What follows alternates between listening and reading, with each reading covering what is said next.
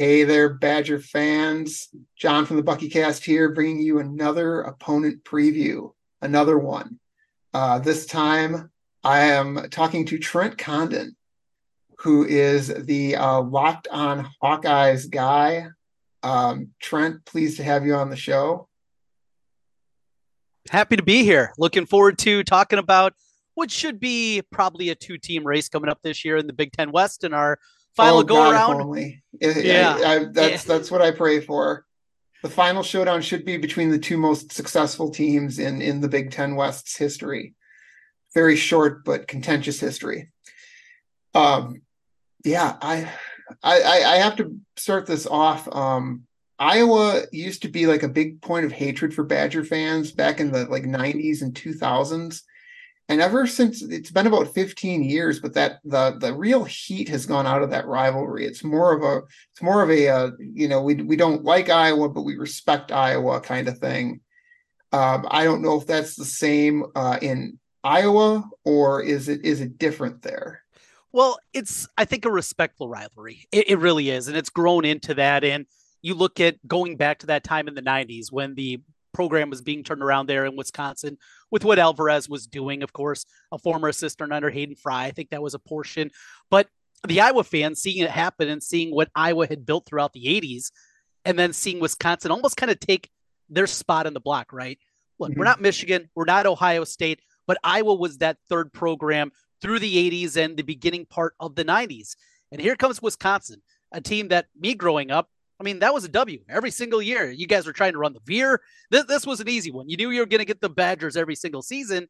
What's this? Now they're suddenly getting good. This isn't good. This isn't good for us. And I think that's where that rivalry brewed. Then Iowa took a huge step back, regained momentum. It's been back and forth, but two programs. There's a writer here from the state of Iowa. He's put it, this is what it's been the last 30 years. Two polar bears fighting over the same sheet of ice. And I think it's absolutely perfect. That's what this rivalry is. The respect angle is definitely there, but the rivalry component, maybe that hatred that was there in the beginning, I think is dissipated on both sides. Like you said, a lot of respect on both sides, the way the programs are run, kind of doing things the right way. I think both of the fan bases see it that way, but that doesn't mean that I'm not going to holler a few things when they come to town. I have family in Madison. When they make their way over to Iowa City, yeah, we're going to have good natured ribbing, but I definitely agree with you. There's a lot of respect that's also been built really over these last 3 decades. So we were talking right before I started recording the podcast about the regional differences in Iowa. This was fascinating to me. Can you explain that? Yeah, so I grew up in a little town in north central Iowa called Osage, and it was 2 hours and 15 minutes to Minneapolis. I had family up in Minneapolis. The Gophers were my biggest rivalry. Loved the pig growing up. We used to go to the Metrodome all the time, watch Iowa Minnesota games. Those were in fact, easier to get to than Kinnick was for me growing up. So I always thought growing up that Minnesota was the biggest rival.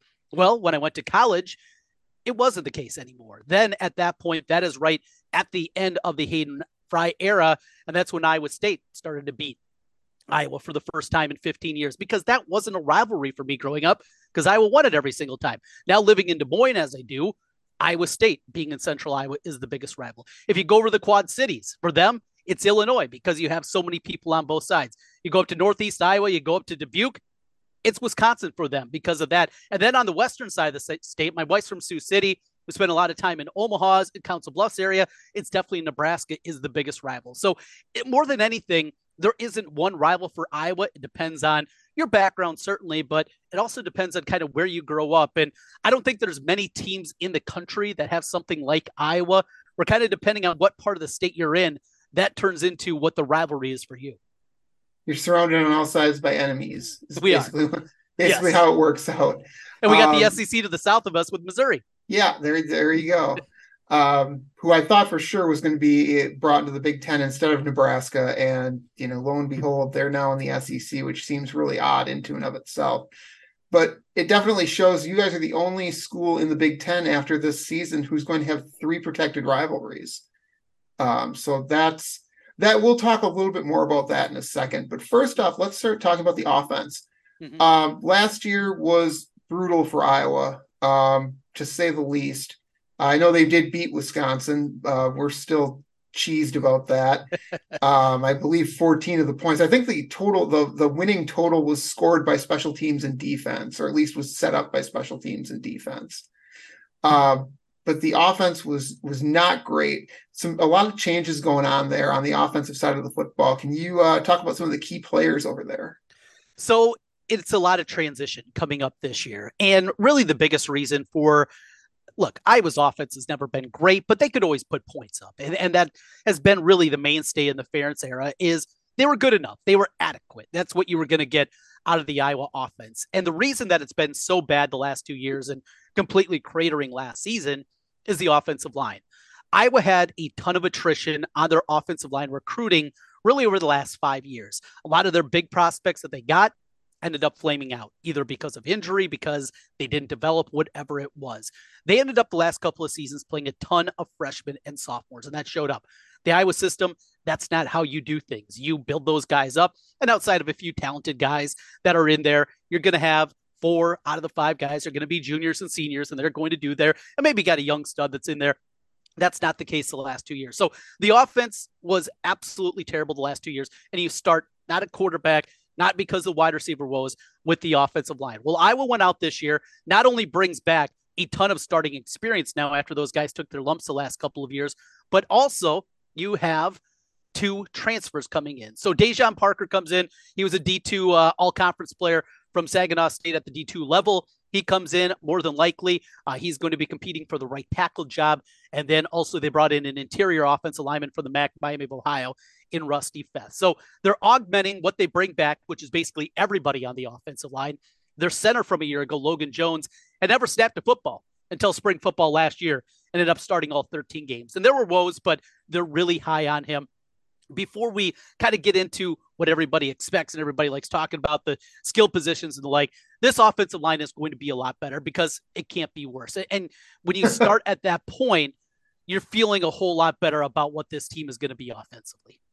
I kept worrying that Iowa fans were going to burn Nick DeJong at the stake last year. He was bad. Or a couple of other of your offensive linemen. They were that I would read Iowa game threads, and good Lord, the talk about the offensive line was brutal. I thought this can't be Iowa. You're right. Yeah. But they were young. Seemed really weird. So Mason Richmond is a guy that I think is going to develop into being the next Iowa tackle that gets drafted. Now, I don't think he's going to be a first or second rounder, but he's going to be a 3rd, 4th round guy.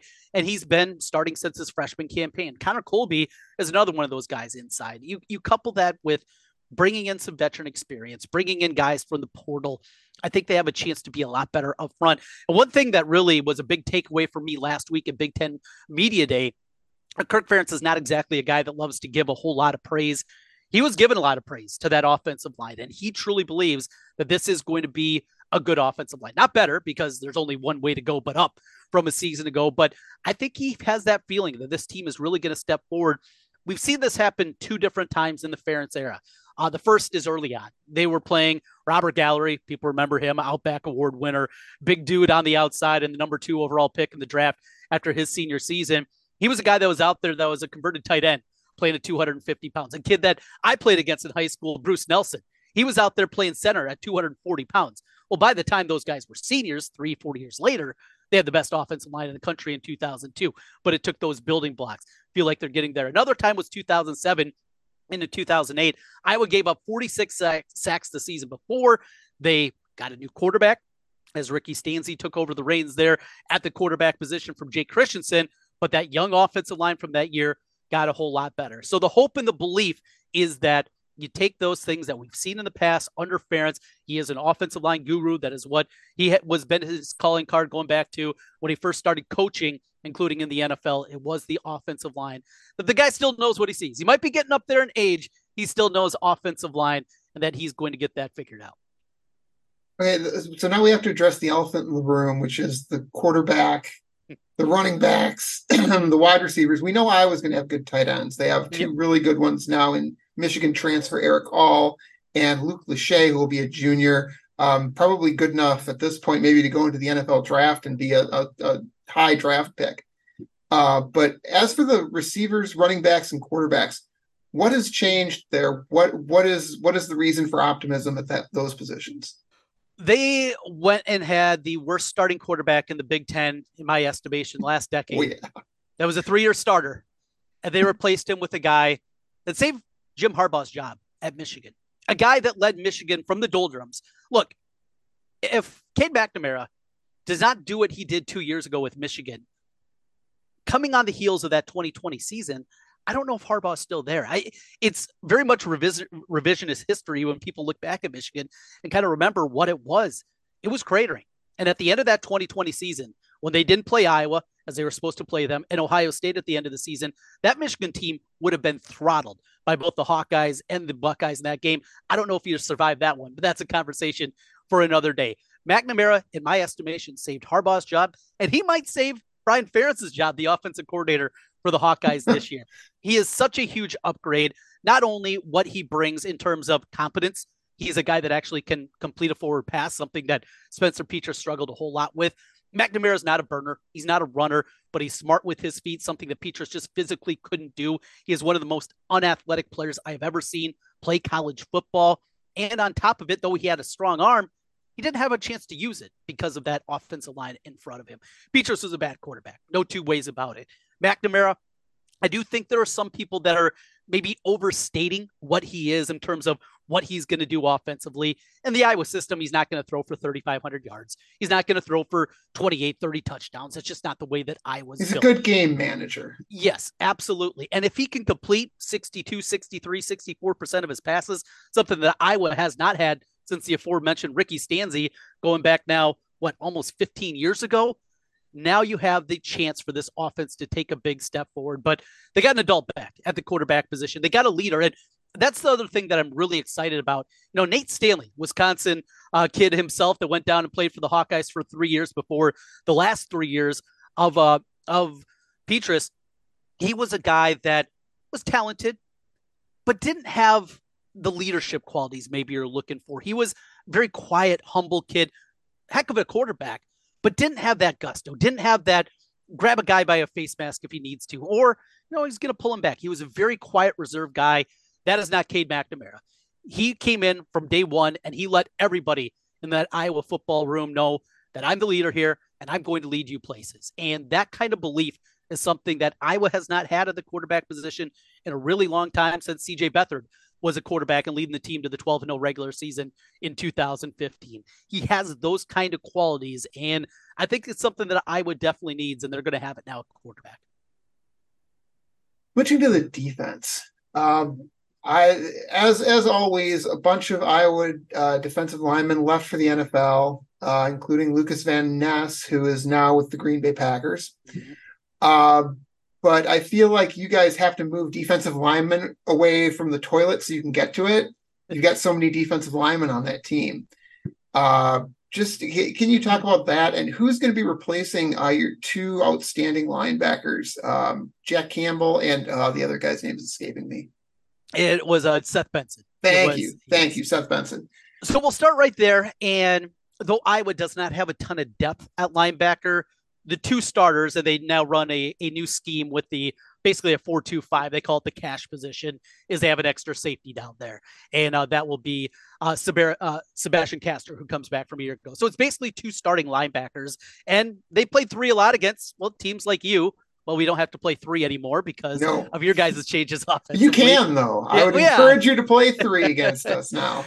Not going to be the case anymore. And there's just so few teams anymore that you have to do that. And this is a change that Phil Parker, the defensive coordinator, started to implement about 4 or 5 years ago, understanding the changing nature of college football. But the two starting linebackers will be, first, Jay Higgins. He came in last year after there was an injury. Justin Jacobs, who ended up going on and transferring to Oregon, really talented player, the fastest linebacker certainly that Iowa had, a guy that was really athletic. He got injured in the 4th, 5th game of the year last year. Higgins came in. I saw him his first couple years on campus, playing a bunch on special teams, and thought he was just a guy. And seeing what he was his first couple of real steps at linebacker to what he was by the end of the season, he made some huge, huge strides. And he went from a guy that you feel like is just that. He's a guy. Yeah, he starts as a junior season, but he was not real good. He took some big steps. If he takes another step, he has a chance to be, 3rd, 4th team, all Big Ten. I think he has that kind of upside. In the middle, though, is going to be Nick Jackson. Nick Jackson transfers in from Virginia. three-time All-ACC player, led Virginia the last 3 seasons in tackles. He's built differently than Jack Campbell. Jack Campbell, the hulking 6'5", 250 pounds, can run sideline to sideline. Nick Jackson's much smaller. He's 6'1", in the 220-pound range, but he can definitely run. Iowa's had middle linebackers like that in the past. Now, they're really trying to figure out who's going to be the middle, who's going to be the strong side backer between those two. They'll figure that out. Jackson didn't get to campus until this summer, so they'll be figuring that out in August camp, but they knew who the starters are going to be at linebacker. That's really good. You mentioned the defensive line, and that's what gets so exciting here. You look at the 2 deep. There are so many years that 2 deep, every one of the reserves would be starters and good starters for this Iowa team. But they realistically go 11 deep on the defensive line, all guys that could certainly start for a lot of Big Ten teams. Iowa, one thing that changed for them, it was after they had a couple of disappointing years. After 2009, the Orange Bowl year, 2010, they were preseason top 10, lost a bunch of close games. And one of the reasons for that is because their starters were great. Guys like Adrian Claiborne, who played for a decade in the NFL, guys like that. But they didn't have depth. They went down to Georgia, and that was one of the things that Mark Richt, the former coach of Georgia, told the Iowa staff at that time. It's great to have 4. Defensive line, certainly in the SEC, you got to have 10. And Iowa really changed the way that they approached recruiting the defensive line, and that is continuing to show up now here a decade later of what they have. It is about guys up front. It's about having depth. Van Ness, the big knock last year coming out of him, well, he wasn't a starter. He played the most snaps on the team, but because of the depth that they had built up, he didn't have to be a starter on top of it. So it's going to be exciting, and you control things up front and the depth that they have. That is a great building block for any kind of defense. Yeah, what's amazing to me. I took a glance at Iowa's roster. They only have 1 defensive lineman who's over 300 pounds. Mm-hmm. And that's Yaya Black, who's a backup defensive tackle. They aren't a big defensive line, but good Lord, they just get after it. I was watching film on a 2025 Iowa recruit, Joey Van Wetsinga, who just committed. And I was like, there's another one. Mm-hmm. It's just like the state of Iowa churns out these kids, and what they can't get out of Iowa, they'll get out of Illinois or Minnesota or wherever they need to go. It's just incredible the amount of depth on the defensive line you guys have. And I'm not even going to start on the secondary because that's ridiculous. Okay. Yeah. The concern for the defensive backfield is depth, though. That starting group, that starting 4 is as accomplished as most anybody has in the country. From the young side of it was Xavier Wampa, who comes in, one of the few 5-star athletes that we had here from the state of Iowa. There was teammate that just graduated last year. Caden Proctor was with the Hawkeyes until we won't talk about Caden Proctor. That one was definitely a sore subject after changing out there. But Xavier Wampa is going to be a stud. He had a pick 6 in the bowl game against Kentucky in his first career start. I called a bunch of his games at the high school level. He is just so different than anything we certainly see here from the state of Iowa. And you're going to see him, the physicality that he plays with, but I've never seen anything close. The thing that jumped out, it was a sophomore year of high school, and he closed on both a ball carrier on the edge and also a pass across the middle. I'd never seen anything close to it before from a high school kid. This is when he was a sophomore, and he's obviously continued to develop at this time. He's going to be really good back there. Quinn Schulte is kind of that standard Iowa free safety. Look, small town white kid, right? We call former him walk-on, isn't he? Yep, former walk-on. But the first time he played last year as a starter, we saw him in special teams a little bit. He's got some physicality to his game. Something's a little bit different. Now, he is Wisconsin fans don't know anything about walk-on safeties, turning out to be good just players. A few of those too, yeah. Yeah, just a couple. That's another one of the kind of the similar parts of the program, right? That those guys that are the walk-on safeties that come out there and all of a sudden they're 2-3 year starter and they're getting a chance in the league, and it feels like Schulte's going to be there. We'll see, though. He is one of the names that has been rumored, nothing official with him on the gambling front, if he's going to have some kind of suspension. And then, of course, Cooper DeJean, who is small-town Iowa kid, playing cornerback, just absolutely incredible. Watching him in high school, drop step dunking on dudes at 6'1", like, all right, this guy's built a little bit different, and he showed up his first couple of years on campus. They're really good there. The depth is the question mark. It showed up last year in the loss to Nebraska at the end of the season as Cooper DeJean went down with an injury. They don't have a ton of depth, but that starting group is really, really good this year. And Phil Parker, the defensive coordinator, every single year, that guy has built with Norm Parker, no relation, but the former defensive coordinator at Iowa before he moved on and unfortunately passed away. Phil has taken this from always a good defense and taken it to an elite level defense year after year now. Yeah, it's really getting annoying, to be perfectly honest. And we can't talk about Iowa without talking about your punter. Yes. Tory Taylor, all American type. I don't know how Iowa gets all these great punters too, but they got him. Uh, Truly a weapon on special teams, almost like a 12th defender on the field. He is something completely different. And as you said, I was had good punters. I mean, you go way back in the day when I was a youngster with Reggie Roby, Ryan Donahue, who punted the league for, I think, 12 years. They've had plenty of guys. They've had all conference guys. Corey Taylor's just different. And not just the strength that he has on his punts. And you see him, he's a big guy. He's also an old guy. He didn't make his way over from Australia until I think he was already 23, 24 years old. I think he's 26 now. He's an old dude.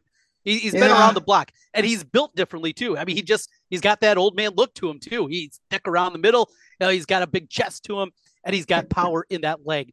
But his ability to not just do really good at the pooch punt, trying to pin it in there to the 5 yard line, but the way he directionally punts things, the way that he basically punts to his gunners when they're trying to pin teams inside the 10 yard line, I've never seen anything like it. And because our offense sucks, we have to have something to cheer for. And unfortunately for us, it's the punter. And when he goes out there and does one of those things, I mean, the cheers that come out in Kinnick Stadium when he pins somebody inside the 5 yard line, it's incredible because we've had to watch this in opt offense the last couple of years go out there and try to figure it out. So it's been really, really good to watch. And it's not just him, too. Drew Stevens at the kicker position, what he did last year as freshman, he was really, really good. I was in good shape. LeVar Woods is the special teams coach. We talk about the specialists year after year, what they do in the snapping game. There has been maybe one bad snap in the last 15 years from them. What they also do in terms of coverage, return game, just all of it. A lot of people believe LeVar Woods, former Hawkeye linebacker, he is going to be the next head coach when Kirk Ferentz finally yep. retires, that he's going to be the guy that takes over. He's done an amazing job with this defense. And certainly I hope, because I've already heard this one, Northwestern, when they're looking for a full-time coach, that they don't make the call to Iowa City and LeVar Woods. Yeah, I was just going to mention that. I'm like, what special teams coach in the country is considered the next head coach in waiting at Right. a Power Five school like Iowa? I can't think of any of them. No, absolutely not. And, Iowa, one of their former coordinators, Daryl Wilson, I think a guy that you guys know up there. I believe he was Mm-hmm.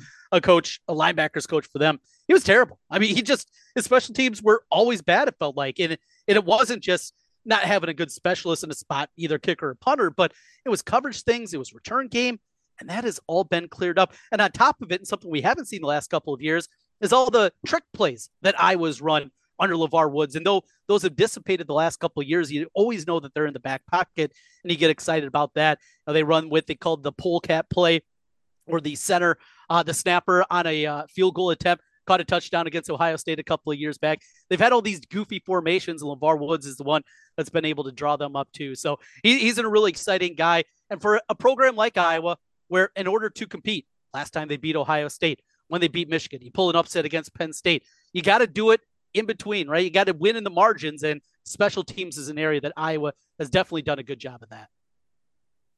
Okay, let's switch tracks a little bit here. I do want to talk a little bit about that team to the west, Nebraska. Okay. Uh, there's an intense hatred on the part of Nebraska fans Mm-hmm. for Iowa. And I didn't really know how intense it was until I talked to Nebraska fans about it. And any feelings they have towards Wisconsin having beaten them 9 times in a row, or towards PJ Fleck and his Minnesota program, paled in comparison to how much they disliked Iowa. Why do you think that rivalry got so hot so fast? Well, to start, outside of that little corner, it's the only border rivalry for them. So you have that part of it. And That's being a true. border rival, I think that's a huge component. You look at the biggest city there, Omaha. They have a sister city on the other side in Council Bluffs. So you already get the rivalry there. My wife, as I talked about, she's from Northwest Iowa and Sioux City. Up there, there's no Cyclone fans there. It is all either Nebraska fans or Iowa fans. And that's the way that it's set up. So you have the border rivalry component to it. And also, when they joined the league, And they decided that the final game of the year was going to be between Iowa and Nebraska, and they were going to continue the Nebraska Black Friday rivalry that they had dating back to Oklahoma and then into Colorado for a number of years, that Iowa was going to become that game. As Iowa said, sure, we'll do that. And we'll play that Friday game against you. And there was a portion of the Nebraska fan base that felt that Iowa was beneath them. And understandable, certainly for people of a certain generation, people that were around for those 90s teams, you could understand that. Now, Iowa at the time, the last couple of times they played, they had throttled the Hawkeyes. So you get that thought process. But that frustrated Iowa fans. And then Iowa goes out and rips off 6-7 wins in a row. And all of a sudden, year after year, they're being able to needle Nebraska fans. And online, it got toxic. You get the back and forth. You have a Nebraska fan base that still feels like many portions of it that it's 1995 and that they are part of the hierarchy at the top level of college football. There's Iowa fans that are reminding them that's not the case. You want to talk about history? Well, Iowa's got 5 national championships of their own. You want to talk about history? Well, those don't count. Those were way, well, yours were also a long time ago too. And that's where the back and forth goes. On top of it, they're weird. That's a weird fan base. I've been to every Big Ten stadium except for the 2 newbies. I haven't been to Rutgers or Maryland yet, but I have been to every place. I've been to going to Iowa football games since I was a sophomore in high school. I've had season tickets. I've been there. I've talked to every single fan base, and they're just different.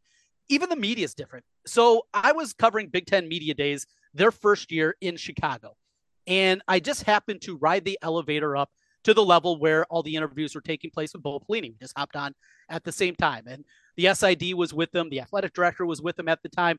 The elevator opens up, and there's 20 media members waiting for him just to get off the elevator to ask questions. And then another 30 fans that somehow got their way into the hotel in Chicago and got access to the floor where all these interviews were happening.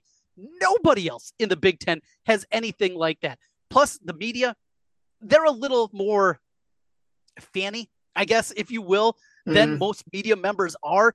And I think that bothers some people too. The way that they write, the way that they interact, that's a little bit, they're just different. They are a different kind of fan base, different than anything else in the Big Ten.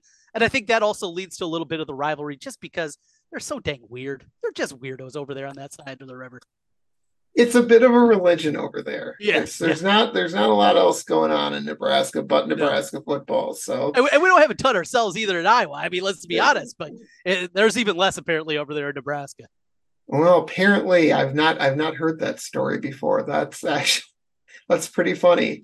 I wish I could do that. I'm not credentialed media. I should just walk in to. Well, you got the right colors, right? You can just hop in there with those goofballs. You'll be good to go. Carrying a phone and a clipboard. I could just. Yeah. There we go. All right, so let's talk records for Iowa.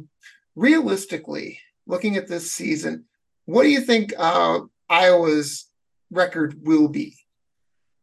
I will start here. And with this caveat, I am normally a very pessimistic fan. Does that have something to do with the teams that I've rooted for? Probably. So I'm a Bears fan. Yes, another thing for you Wisconsin people to make fun of me of. I was in kindergarten in 1985. All right, get off my brag. I was looking for a team. That was a pretty easy one, right?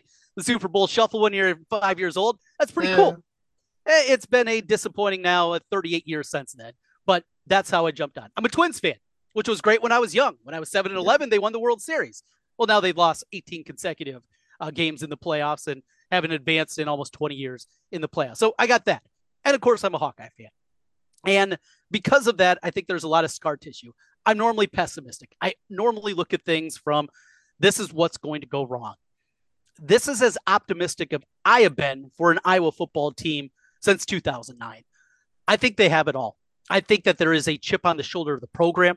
Though I believe that Brian Ferentz is still in over his head as a play caller offensively, I think there's enough talent that they're going to be okay over there. And that defense is going to be outstanding once again. You couple that with the schedule. Having to go to Penn State and Wisconsin, both going to be difficult. But I think that's it. I think those are going to be the only 2 losses on the schedule this year. I think Iowa finishes 10-2.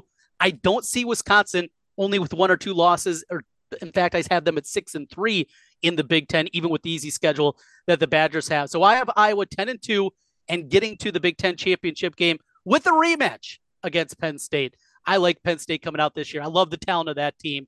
And we'll see if that plays out. But like I said, this is not normally me. This is not usually an optimistic guy when it comes to the Hawkeyes. I have big time optimism for the first time in a long time. That, sir, is a bold prediction. We may have to come back to that one later on this season. But we'll wait and see. All right, time for one more question. All right. You're very optimistic this year. I understand that.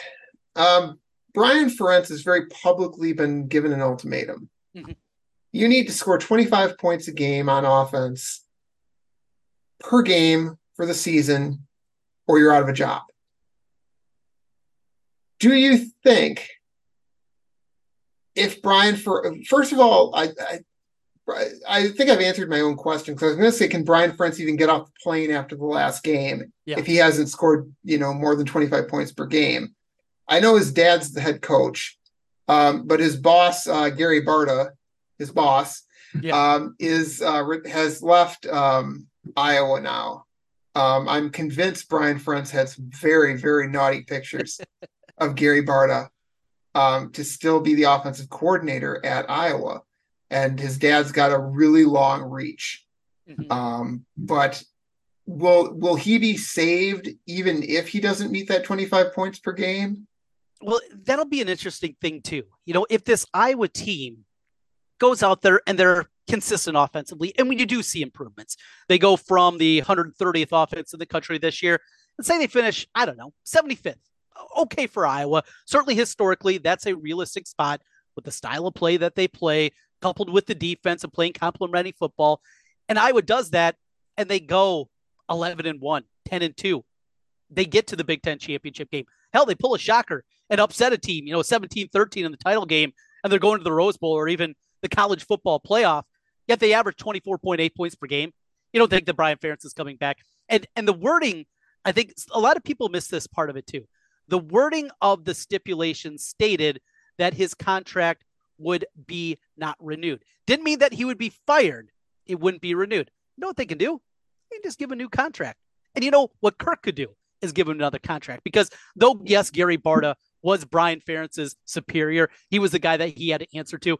Everybody knows that was an absolute sham.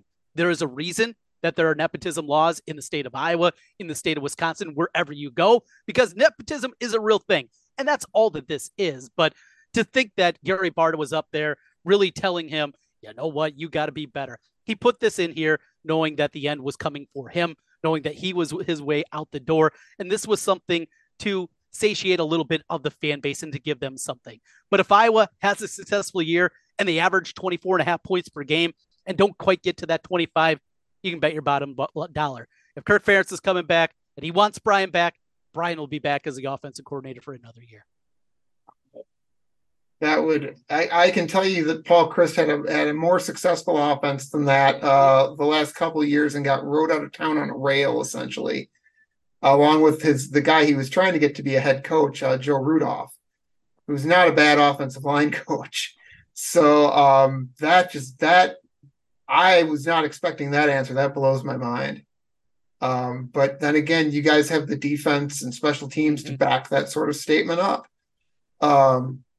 Well, that is extremely interesting. I'm gonna end it on that note, because that's something cool to end it on. And your optimism, I never dreamed that someone would guess Iowa going 10-2 after the season they had last year. Mm-hmm. Although they were still in the Big Ten West race up until the very end. They would have won that game against Nebraska. They would have been there, even with as bad as they were offensively. They're going to be better this year. And like I said, it feels weird for me too. I almost hate the feeling of being this optimistic, because I know ultimately my heart's going to be broken. I mean, that's just the life of a Hawkeye fan. If they lose to Iowa State, are you going to have to throw something at a wall? You know what? For what I do in my full-time job with my radio show, it actually is kind of fun. I mean, like last year, just seeing the absolute. It was a disaster last year, and listening to our callers that were coming and just people absolutely losing their mind. I'm at the point now where I'm going to be at least have that angle with it that'll make it entertaining for me. It's a weird rivalry. It really is. Now, Iowa State's got their own set of issues that they're dealing with right now, including looking for a quarterback. So if they do lose that game against probably a freshman quarterback, yeah, there's going to be a lot of upset Hawkeye fans, even though the game's the names this year. All right. Well, Trent, you want to tell the folks how they can follow your work? Yeah, if anybody wants to catch me, I'm on daily on the Locked On Network. It's Locked On Hawkeyes. For any Hawkeye fans that might be checking in, you can check me out there, and also host a daily radio show here in the state of Iowa in Des Moines from 11 to 1 middays on KXNO 106.3 on the FM dial. We talk a ton of Big Ten. We also talk Big 12 with the Iowa State connection, but tons of college football, college sports obviously drive things. And we're also in a really cool spot where when we're talking football in the NFL, we have basically a quarter Chiefs fans, Vikings fans, Packers fans, Bears fans. And if one of them stink, like my Bears have for the last decade, we don't talk about them. We can talk about the other teams. So it's a really cool market that way. We get to talk about two power conferences with the Big Ten and the Big 12 and have 4 NFL teams. And I'm on daily there, KXNO from 11 to 1. All right, Dave, there may be some Badger fans that tune in. I always tell everyone, first rule of being a football fan, know thine enemy. Yes. So gonna be a fun one in October this year. It will be. I have no doubt about that. Badger fans are thirsty for revenge. In fact, that very topic is going to come up in a podcast here soon for me about revenge. Because last year was a hard year to swallow for most Badger fans. All right, well, thank you for being on the show, Trent. I appreciate it. It was fun having you here. Absolutely. Thanks for your time. No problem. And to all you Badger fans out there, this is John from the BuckyCast saying peace out, people.